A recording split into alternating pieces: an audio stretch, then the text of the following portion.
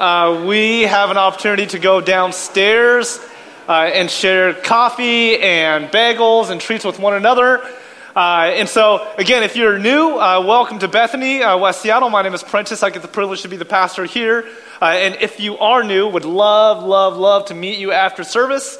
And so, again, welcome as we continue, and we're kind of landing this sermon series called Seasons, talking about various seasons that we go through in our lives. And as we led up to different seasons, we celebrated the life, death, and resurrection of our Lord and Savior Jesus just last week, Easter. And because Easter happened, because there's a resurrection, we believe that regardless of whatever season that we go through, that Sunday, that Easter is always coming. That many of us, even though we may live in a season of Friday, of good morning, of death, of darkness, of pain, of sorrow, of despair, or whatever that might be, that because Easter exists, because the resurrection happened, we can look at all of that in the face and say that we are not afraid. And so it was such a fun morning to celebrate with many of you with our two services and our Easter egg hunt. And so many cute outfits, and I hope that we can continue celebrating, not just on Easter, but every day of our lives, the meaning and the purpose of the work of Jesus on the cross. And so this morning, we continue in John chapter 21, and just real quick, just an addendum to the announcements. I would love for all of us to get involved in Young Life and Young Lives, and again, baptisms on the 19th. Young Life, at the auction, you're all welcome. We do have a seat for you, just not all of you. So we have reserved and purchased a table, limited space there, but if you email or reach out to Allie, she will get you connected. If it's full, tickets are only a few bucks. I would love for you to still participate anyway. So if you do want to join the Bethany table, we already have a couple. One's already full. And so just reach out to Allie. So our text comes from John chapter 21. And ultimately, it's the whole chapter. But what we want to talk about this morning is 15 to 17. And let me just read this for you. When they had finished eating, Jesus said to Simon Peter, "Simon, son of John, do you love me more than these?" "Yes, Lord," he said. "You know that I love you." Jesus said, "Feed my lambs." Again, Jesus said, "Simon, son of John, do you love me?" He answered, "Yes, Lord, you know that I love you." Jesus said, "Take care of my sheep." And also notice that when we talk about Simon, really who we're talking about is Simon Peter, or otherwise known as Peter. Sometimes there's a delay. And then in verse 17, he says, the third time he said to him, "Simon, son of John, do you love me?" And it said Peter was hurt because Jesus asked him the third time, "Do you love me?" He said, "Lord, you know all these things. You know that I love you." Then Jesus said, "Then feed my sheep." Let's pray. God, thank you so much for your word and what you have to say to us. And God, for many of us, you ask, "Do you love me?" And for many of us, we say, "Yes." And so, God, may we feed your sheep. May we be invited and receive the invitation to new life of hope and transformation, regardless of where we're at in our faith journey, no matter what we've been through, that you receive us into that. In your name we pray. Amen. Amen. For those of you that have been coming around, I shared a little bit about myself, and maybe I've shared this story before, but in my upbringing, I grew up in a neighborhood, and let's just say a neighborhood that's a little rough around the edges, okay? This was just the north part of Seattle, and I lived there for really the majority of my life. Up until high school, actually. And then finally, my parents said, "All right, we're going to get out of here. We're going to move into a different neighborhood. We're going to continue moving up north." And so I had to transfer schools at my sophomore year. Now, for those of you that have transferred before or went to new schools, especially in the middle of a school grade or whatever it is, you know how difficult that can be. And not just difficult, but for me, it was like a huge culture shock. I moved from kind of a rougher part of Seattle, although Seattle is it's a safe city, but I lived in kind of a rough around the edges kind of neighborhood. And then my family said, all right, we're moving to a town called Mill Creek. Now, for those of you that know Mill Creek, I love it. That's, my parents are still there. I visit. But being rough around the edges is not the way you would describe the town of Mill Creek. And so I remember going to the new neighborhood, going to the new school, and it was such a culture shock because everything was different. And to make matters worse, because I came in like the middle of sophomore year, I was pegged as the new guy. The new guy. And maybe, I don't know if this still happens, but especially when I was in high school, the new person would be picked on, would be treated terribly, would be kind of not invited to the social circles. And I certainly felt that. Now, the language of being bullied and bullied, that wasn't quite there quite yet at the time. But looking back, I would say that I was probably a little bullied as a new person at the high school, at this new year, in this new neighborhood. And so there was this one moment where there was a particular person that would pick on me or kind of push me around, really figuratively and literally. And I just remember thinking, the neighborhood, not to sound like I'm so, I have so much street cred, but I would think to myself, well, the neighborhood that I came from, if that happens, there's only one way to settle it. And so I remember thinking, okay, I have to have a conversation with this person. And so I remember it was lunchtime, and I confronted this person. And just know a little bit about my background. Like before that, if there was, people got in trouble, at school, people got in fights and physical altercations, and what would happen is you get a slap on the wrist, and you'd say, don't do it again, and you'd go to the class.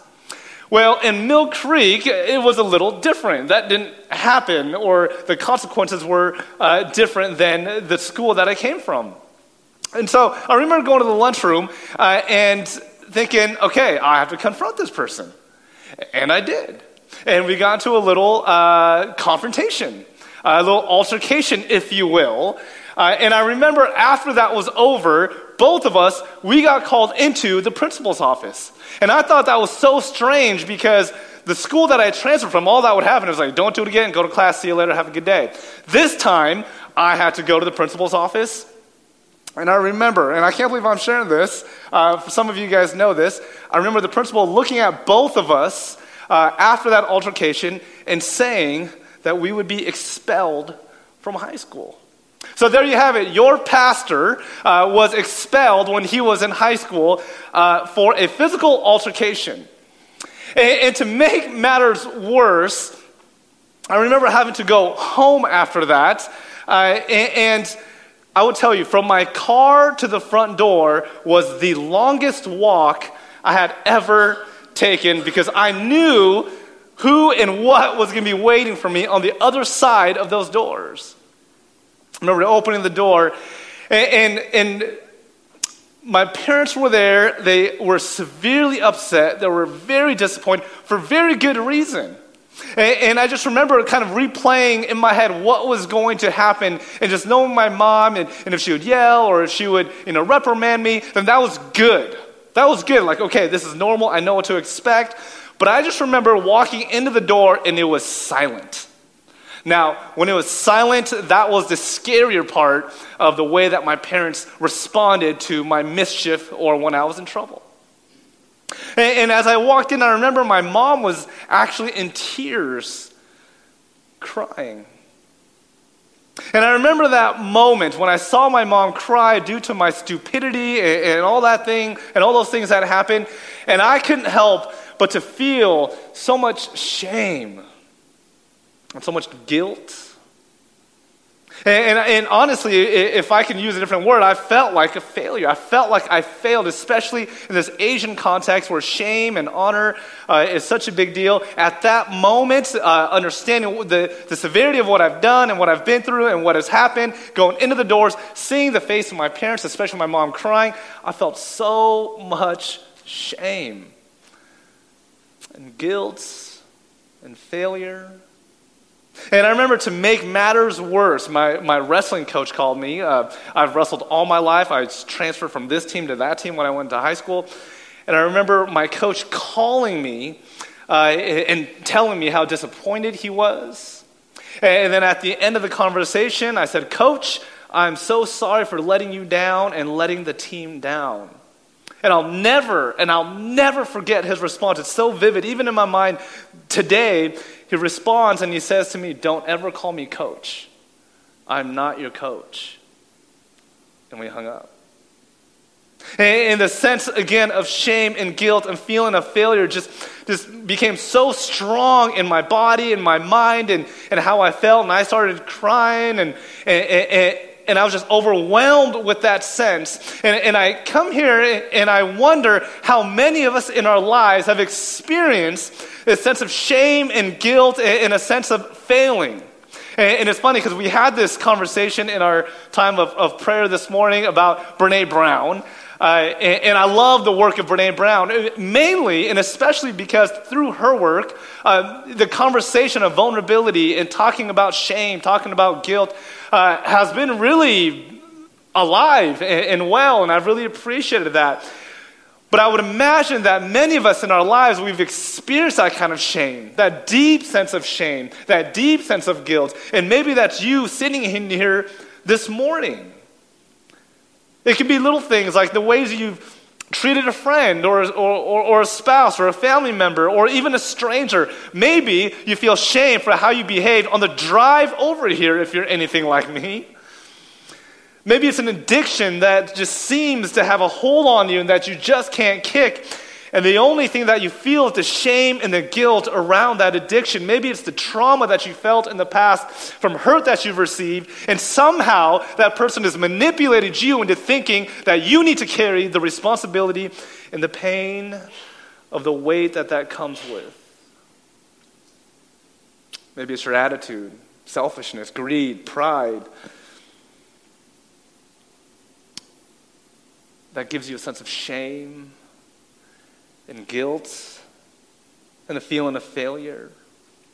And as we read John chapter 21, if anybody has ever felt a sense of this deep shame and guilt and feeling like they were a failure, it really was Peter. It was Peter. And in chapter 21, it's the story mainly about Peter, and I so wish we had time to do like a full-on character development of Peter, because he's a fascinating person, and I would imagine a lot of us in this room, we would be able to resonate with the life and attitude and the heart and behaviors of Peter, of Simon Peter. Jesus changes his name to Peter, but whenever we talk about Simon, it's Peter. The people are the same person. But in order to understand John 21 and the life of Peter, we need to understand a little bit of the background, the chronology of what has happened. And so when we start or look at a few chapters back, all over the New Testament, we'll see Peter as regarded as one of Jesus' friends. Not only friends, but Jesus' best friend. There's 3 people that Jesus really identified with, that walked alongside with, that cared for, that loved. Yes, there was that 12, but even within that 12, there was 3, and Peter was one of them. John and James the other. And not only were Jesus and Peter pretty much best friends, but Peter would time and time over and over again say, Jesus, I love you. I would never leave you. I would never forsake you. Jesus, I would lay my life down for you. Jesus, you are my everything. Jesus, I will follow you. There's even a time where Jesus says, leave your nets, leave your job essentially, leave your career and follow me. And what happens? Peter leaves and says, okay, I will follow you, and drops his nets, leaves it, and follows Jesus. There was a time time where these soldiers wanted to arrest Jesus. They did arrest Jesus, and Peter comes out of nowhere with the sword and chops off the ear of one of the soldiers that wants to arrest Jesus, because Peter was so connected. Peter loved Jesus so much. Peter had committed his life to Jesus. In Luke 5, it says Peter left everything and followed him. And then you see, when we get to John chapter 13, there's this conversation that Jesus is having with his disciples at what we would coin as the Last Supper before his crucifixion. He says this: Simon Peter asked him, "Lord, where are you going?" Because Jesus at this time said, "You know what? You're not going to get it. Disciples, friends, you don't get it. I'm going to be with God, then I'm going to come back, then all these things are going to happen, but I have to leave for a season, for a moment I have to be gone." And Peter's like, "I don't get it. What are you talking about?" He says, "Lord, where are you going?" Jesus replied. And then Jesus says, "Where I'm going you cannot follow now, but you will follow later." Peter asked, "Lord, why can't I follow you now? I will lay down my life for you." This is Peter's rhetoric all throughout the New Testament. Jesus, wherever you go, I will go. I will lay my life down for you. In verse 38, then Jesus answered, will you certainly lay down your life for me? Very truly, I tell you, before the rooster crows, you will disown me 3 times. And you have to imagine what Peter is going through at this time. Jesus, what are you talking about? Didn't you just hear what I just said? I want to follow you. I will lay my life down for you. And yet Jesus' response says, will you really? Jesus knows what's going to unfold. Jesus knows, obviously, what Peter's going to do. And so Jesus kind of questions him, not as a real question, but to really challenge him. Will you really lay down your life for me? Is that a true statement?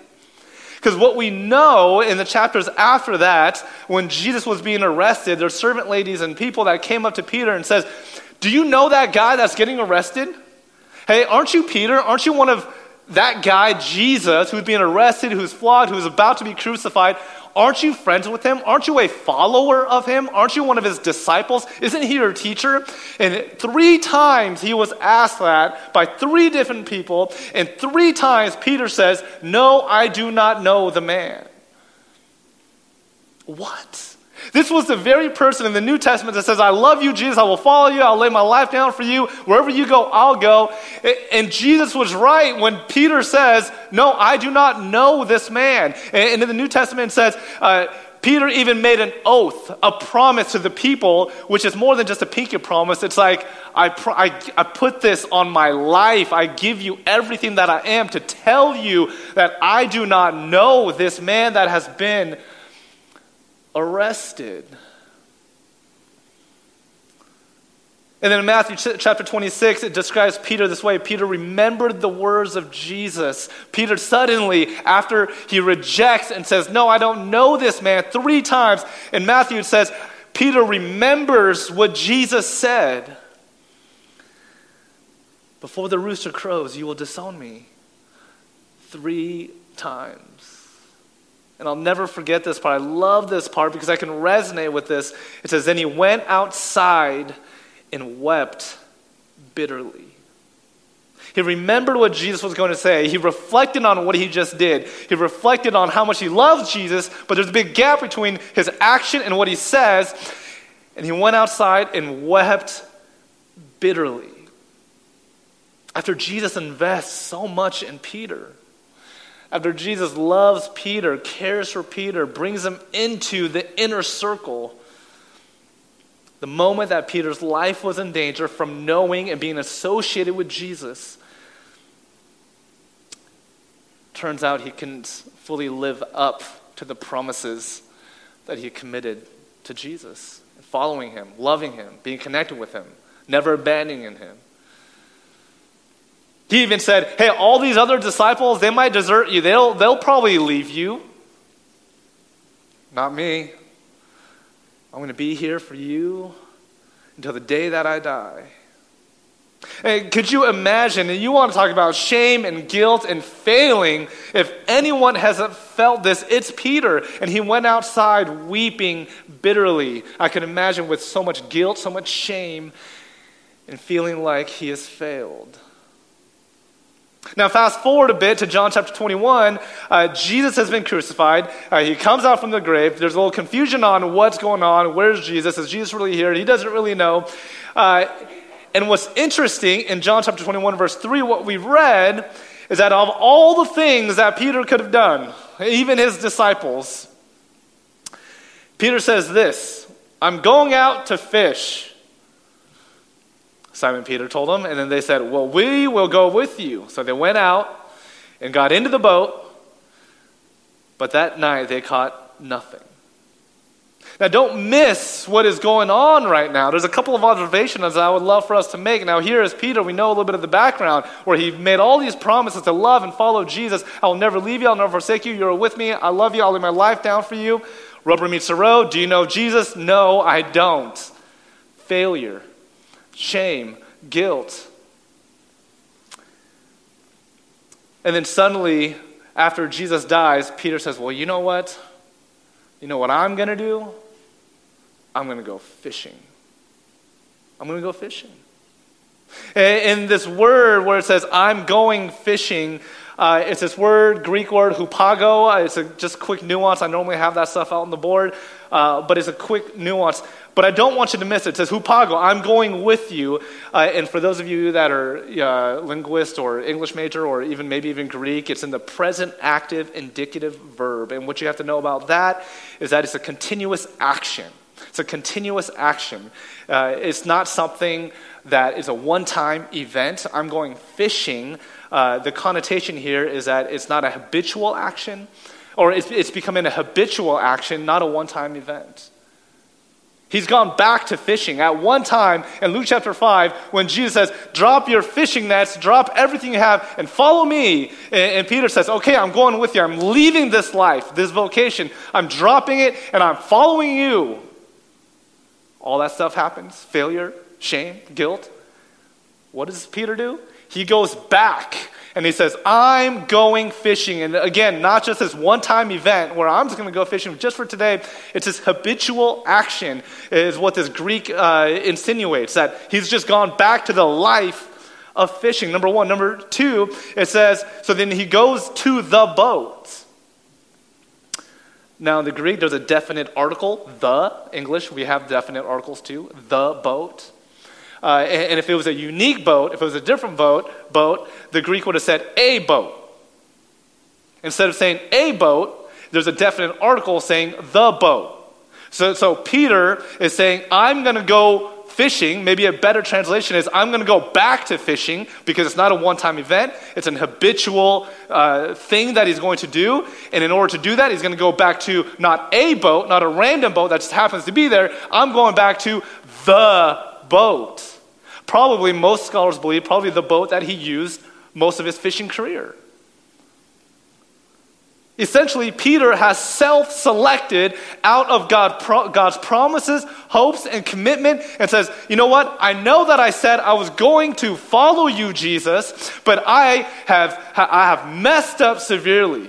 I have turned my back on you, and so the only choice that he's given himself is saying, well, I can't continue as a disciple of Jesus, and so I'm going to go back to my old life, going back to the boat, going back to my old career, the very thing that I let go and abandoned to follow Jesus. Well, now I have self-selected out of that, and I have no choice but to go back. To go back to his old ways. It sounds like he believes that there's nothing left to do because of his behavior and the way that he's seemingly failed God. And don't we do this? We feel like some of our choices, some of our mistakes, maybe even our habitual behaviors and the way we treat people, the way we think of ourselves, the way we think about others, our greed, our selfishness, that ultimately we become a lost cause, especially in the eyes of God. And not only do we believe ourselves that we've become a lost cause, we've done too much wrong in the eyes of God, we've been told that by others, particularly, and I'll just say this, other Christians. And I would say in my experience of growing up as a Christian, the meanest people that I've come across oftentimes are the people that declare their love for God. Because oftentimes I have been reminded from other Christians and really some other pastors to tell me, here is why Jesus doesn't love you. Here is why Jesus is angry with you. Here is why you need to change everything about you because Jesus does not accept the way you are right here, right now. And if you've ever been hurt by the church, by church leaders, on their behalf, I am so sorry. I am so sorry.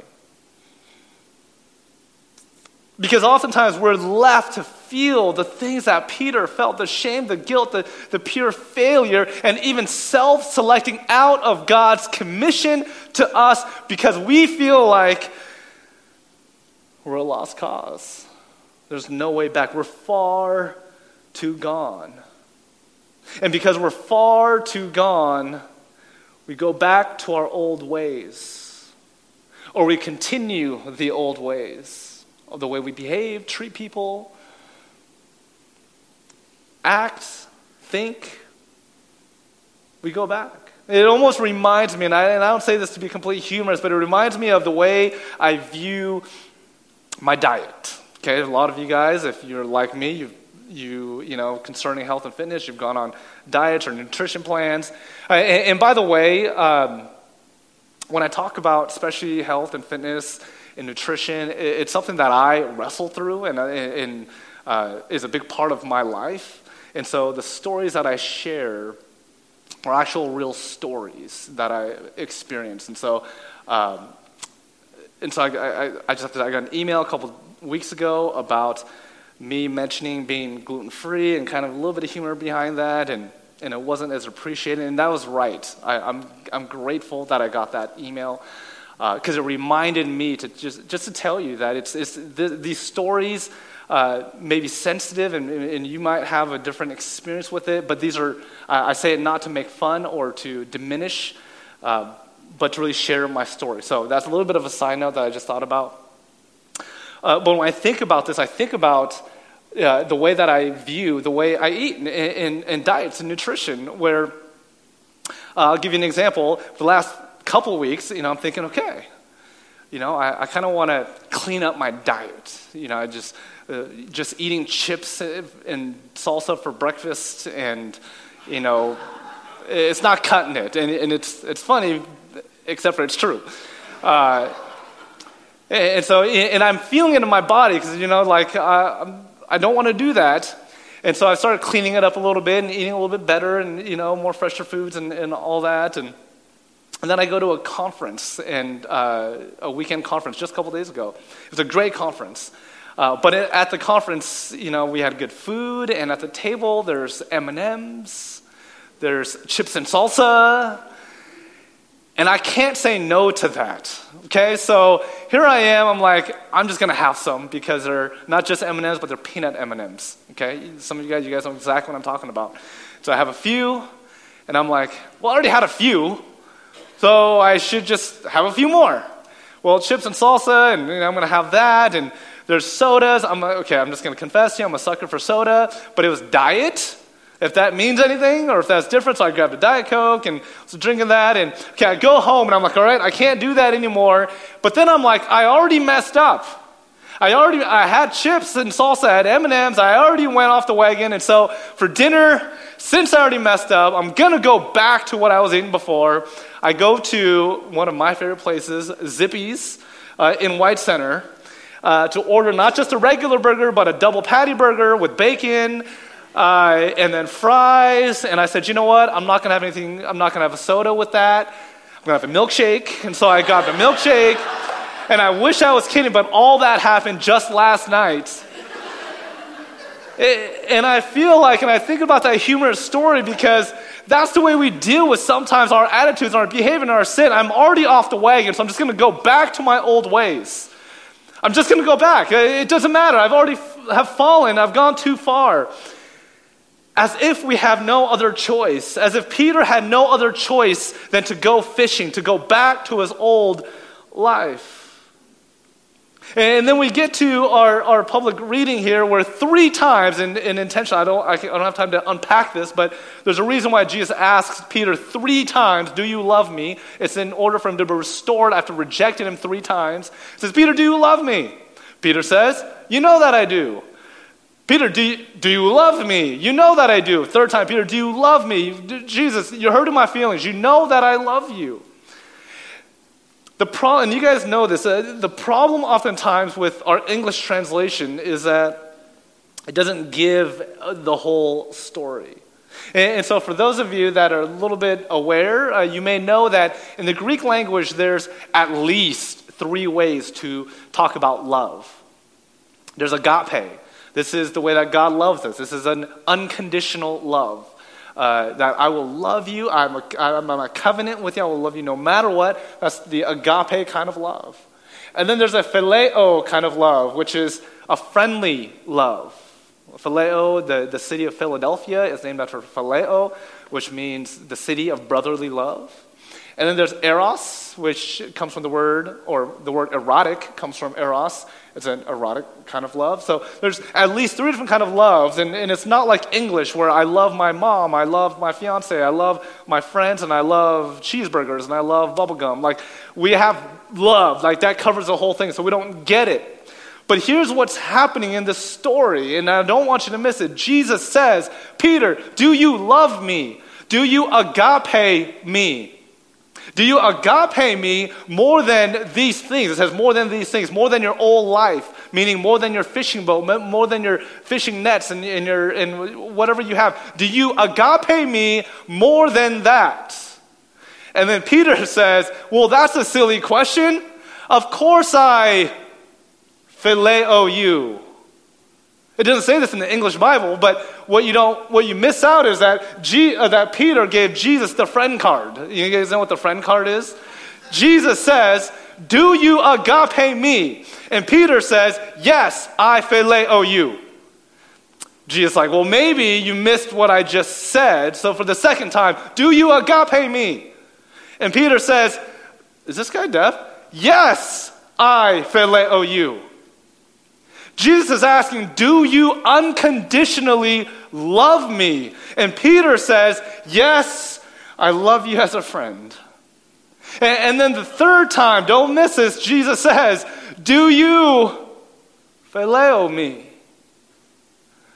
And Peter says, you're hurting my feelings. Yes, I phileo you. See, what is happening is that Jesus says, I want you to love me. I want you to agape me like I agape you. And Peter is saying, what I have to offer you right now is phileo. What I can give to you is phileo. And Jesus says, I'll take it. Do you phileo me? And Peter says, yes, I phileo you. And then he says he's hurt. And maybe this is just exegesis, unpacking the scriptures, and then there's eisegesis. This might be a little bit of eisegesis. But I don't know that Peter's actually sad or upset because he's frustrated that Jesus keeps asking the same questions. I think Peter knows what Jesus is asking. And that's why he's very intentional of how it's going down. And so Peter is hurt and he's upset because essentially what he's saying to Jesus is, this is all that I can give.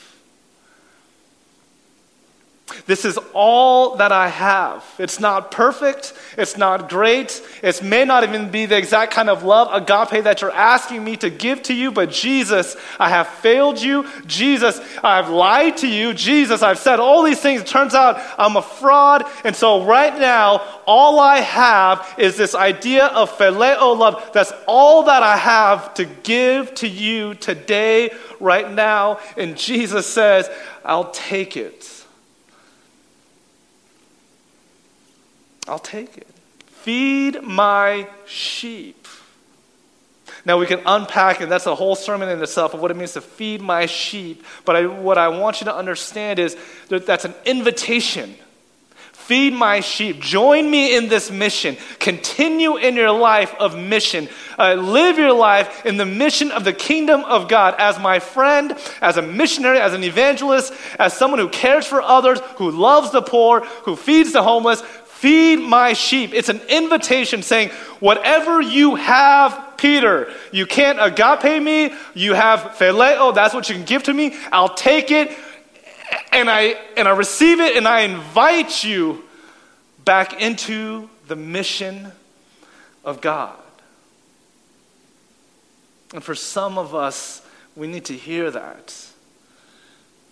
We need to hear that God wants us exactly where we're at, doesn't push us aside, doesn't say it's not good enough, doesn't say you're not doing enough, doesn't say you're not saying the right things, you didn't go to church enough, you didn't decide to read this or pray that enough. Jesus says, whatever you have to give, I'll take it.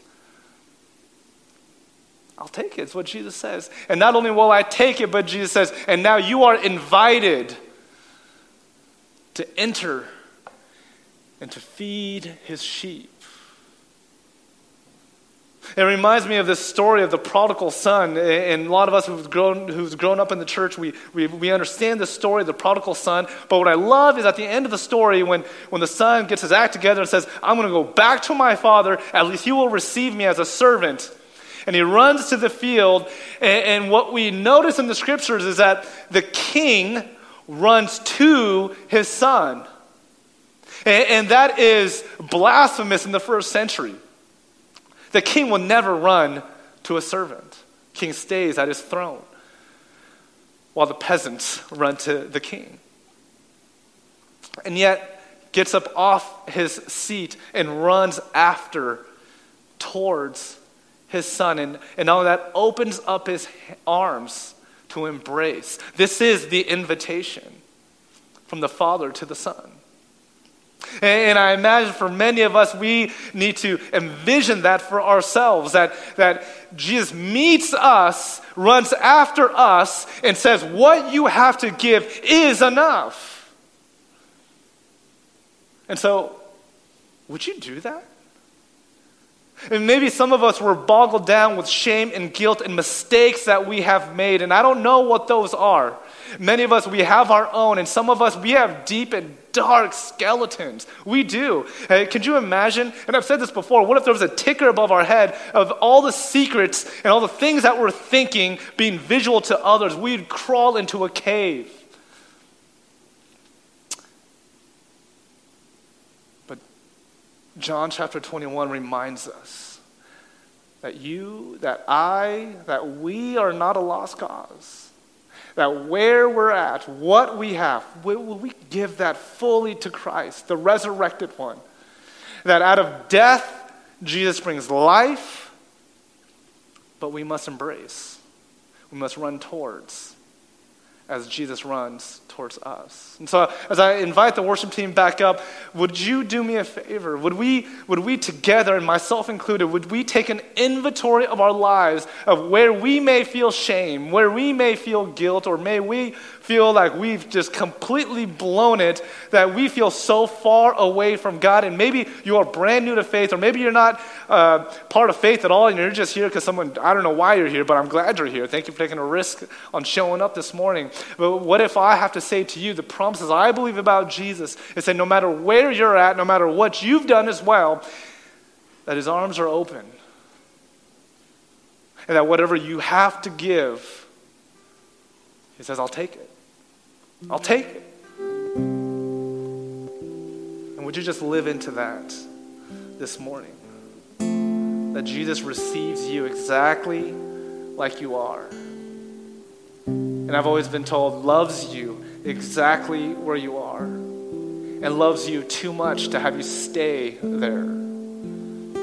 And so would we just bring to Jesus all of our good and bad and ugliness and secrets and darkness and things that we're ashamed of? Would we just leave that at the table, at the altar, and let Jesus have his way? that in this sense of darkness and death, Good Friday, that Jesus comes and says, you know what, I'll take care of the rest. You met me here, you've done all that you can do, you've given me all that you had, let me take over. And he says, I love you too much to have you carry this around. And that's many of us this morning. And I feel it. And I'm not the type that's like really all about, this mystical, the spiritual warfare and the devil and all that stuff. I believe it's real. I don't always talk about it, but this morning I feel it in my soul that there's so much hurt in this room. And I don't know who I'm talking to, but Jesus loves you. Right where you're at.